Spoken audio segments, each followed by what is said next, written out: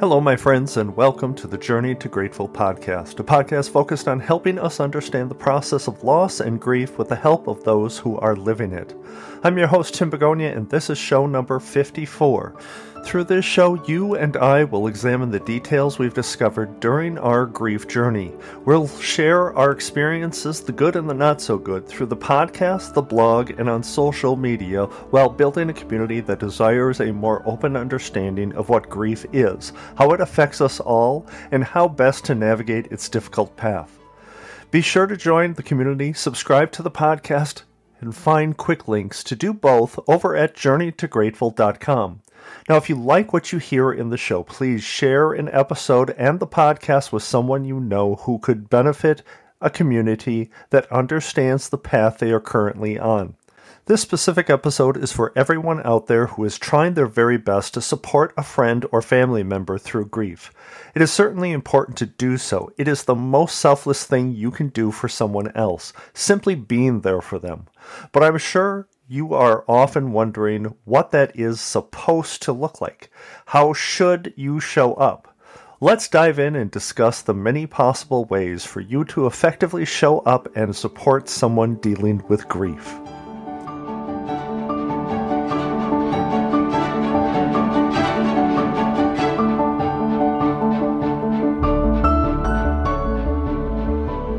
Showing up. This term is definitely a large part of the conversation in the world of today. It is a go-to term, a social media thing, in fact, but I'd like to suggest we need to make it much more than a quip or a slang. We need to put some substance into it and truly understand what the term promises. Now, I'll say it again out loud. Showing up.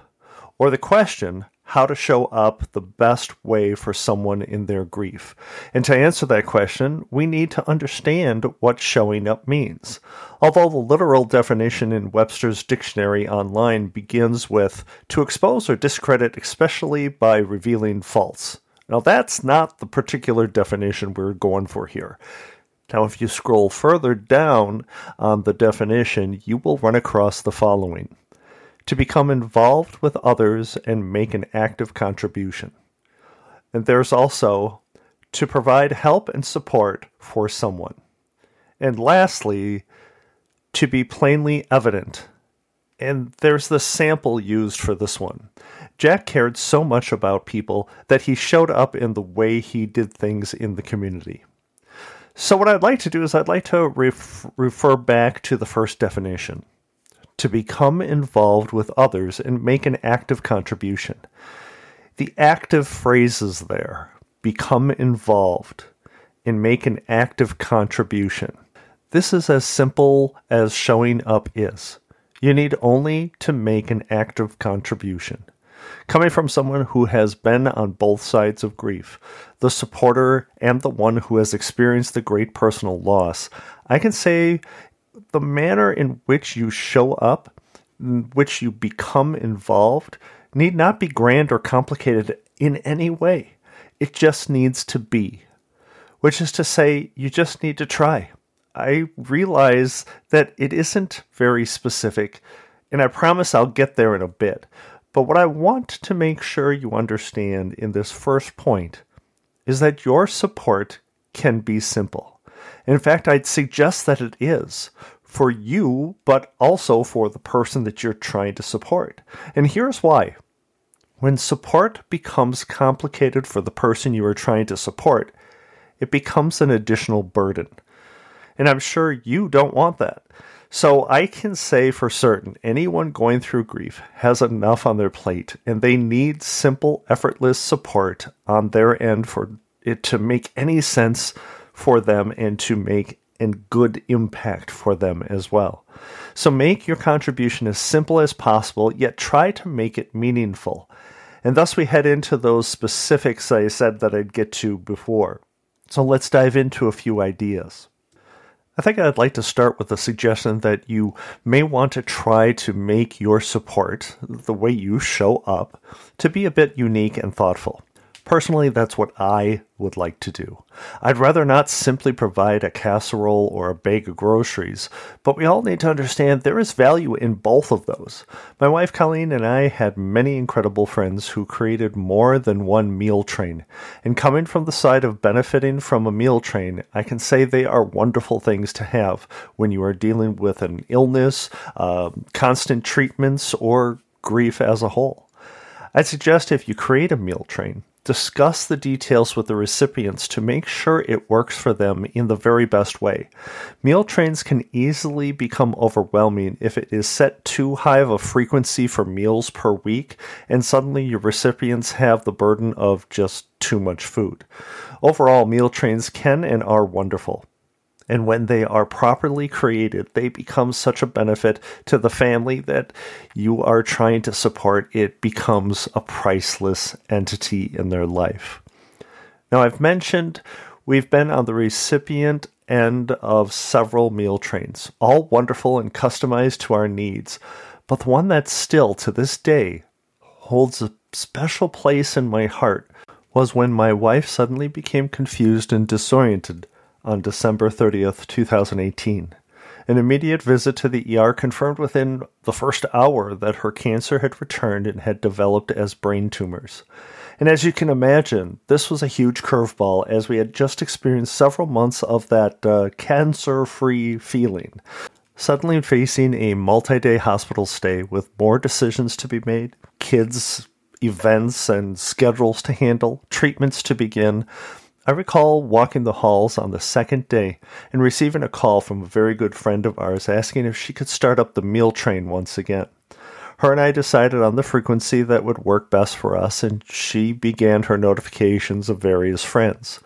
The very next day, New Year's Day in fact, I heard from another friend who asked what, if anything, they could possibly do for us. I suggested the meal train might be a good place to begin since I was still unsure as to our path through this new diagnosis. That was when she explained to me that she missed her opportunity there. The meal train was full through April. To this very day, it is still hard for me to appropriately express how that common effort had touched us at the time. When I explained to Colleen that the meal train was full and what had occurred in less than 24 hours, she immediately teared up, and I could see a great weight just lifted from her. That right there is the unseen benefit of showing up. When you touch someone in that way, to that extent, you will never know or understand what that means to them in that moment. But the word priceless comes to mind. So when you are looking to show up, I often hear questions of, I don't know what I can do, or maybe I'll ask them what they need. And to that last point, I'd suggest that you take a cue from a very good friend of ours, Megan, who personally is so honest and refreshing that I cannot possibly provide an accurate snapshot of who she is other than to say she's the type of person who says it like it is and makes no apologies about it.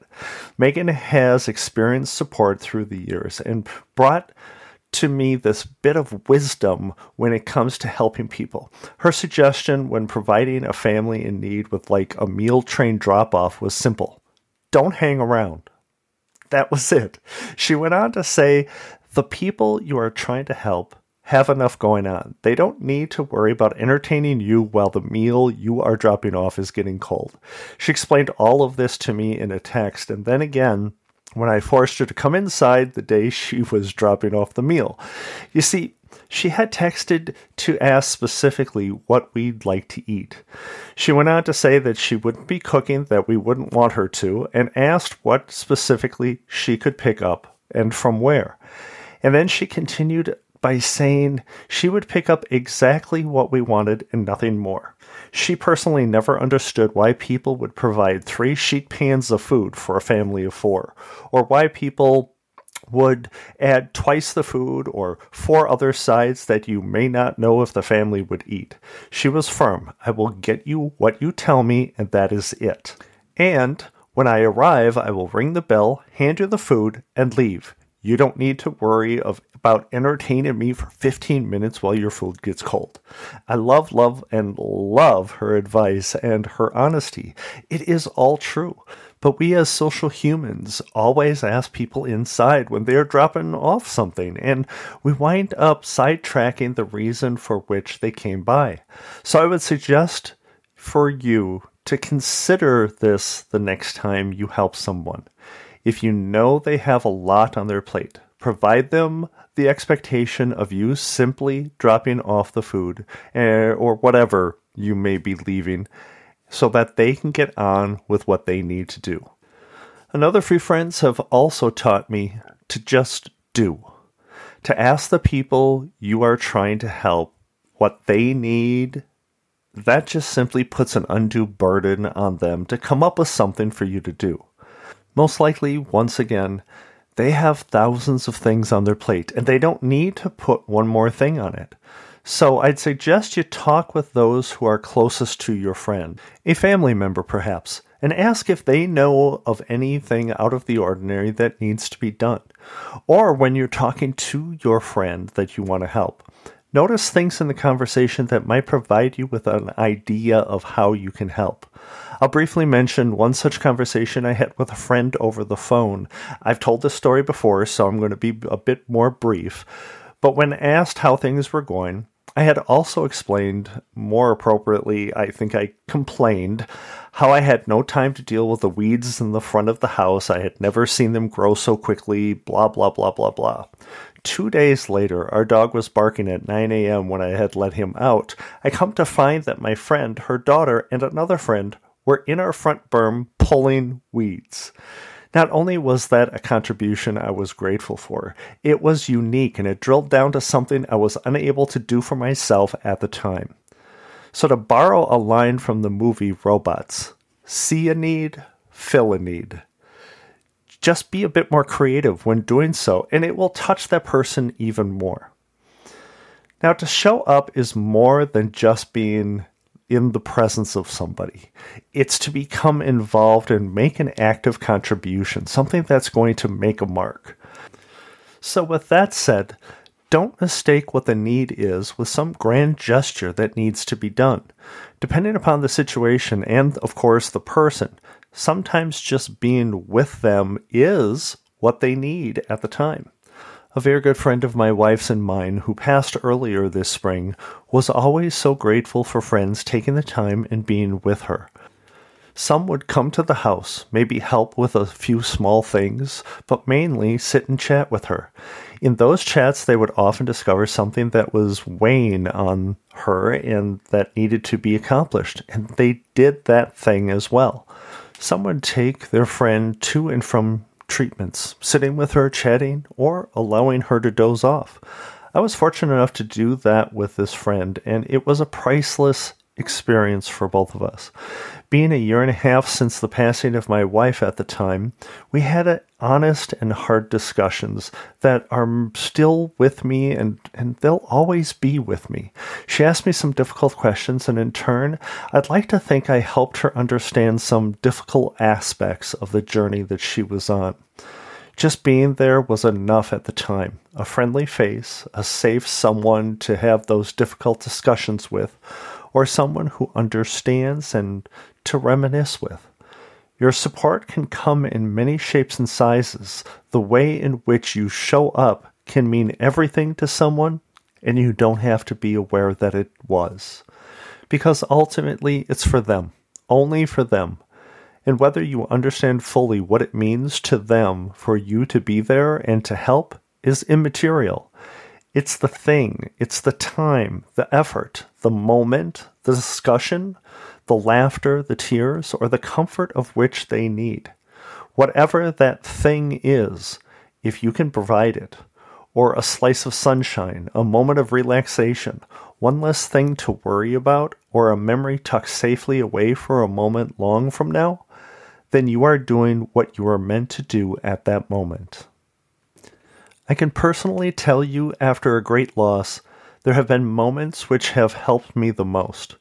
Those moments are seated deep in my memory, and they come up often to remind me how fortunate I truly am. Those are the moments when I was able to feel normal again, when I was sharing my grief, when I knew I was surrounded by others who shared my grief for our loss. And in those times, we often experienced a vast array of emotions, from tears to laughter, joy to sorrow, and comfort wrapped in the sharing of memories and stories we often leave for those times in our lives when we need them so dearly. This memory was when all showed up for each other, and for it, we have a special chapter which was added to each of our stories. My wife Colleen passed in the early morning of July 3rd, 2020. By 8 a.m., we had a house full of compassion and tears, her family surrounding us with caring arms and comforting silence when needed. As the day drew on, more families stopped until that evening when we filled the patio with extended family, aunts, uncles, cousins, brothers, sisters, nephews, and nieces. And you know what? It was and still is an absolutely wonderful moment in my story. In our stories.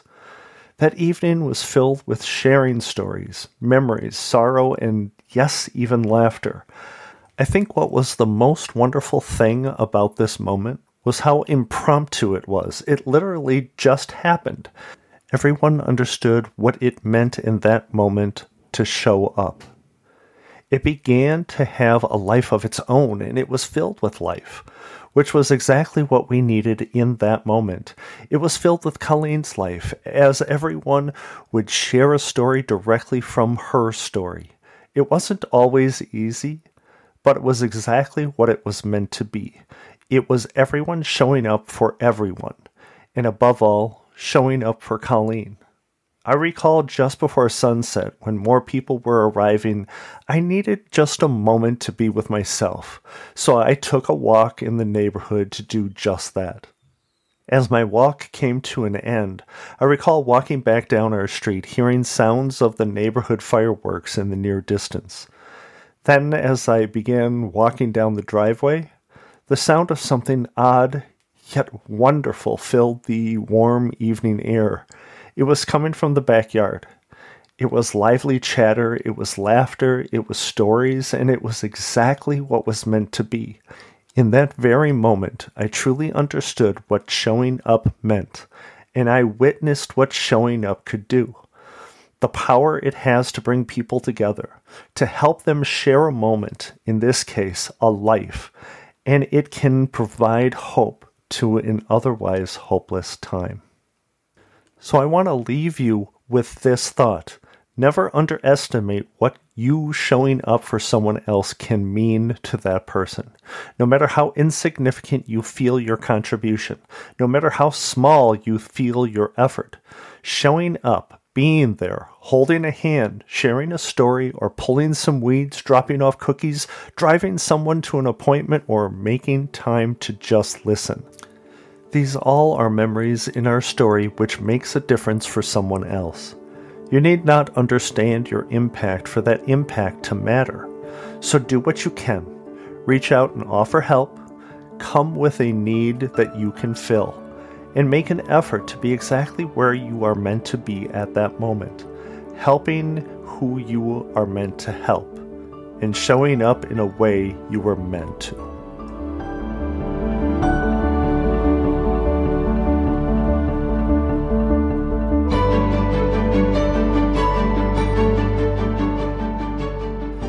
Thank you for joining me on the Journey to Grateful podcast. I'm so thankful for you being here each week. Please stop by the community and let your voice be heard. Share your story or ask questions. I'm glad to help if I can. Head on over to journeytograteful.com/community to access our social media channels, Facebook and Instagram, request to become a guest on the podcast if you'd like, or contribute to the blog with your own story. While you're on the site, sign up for my bi-monthly newsletter designed to provide you inspiration and motivation. And also, I invite you to connect directly with me.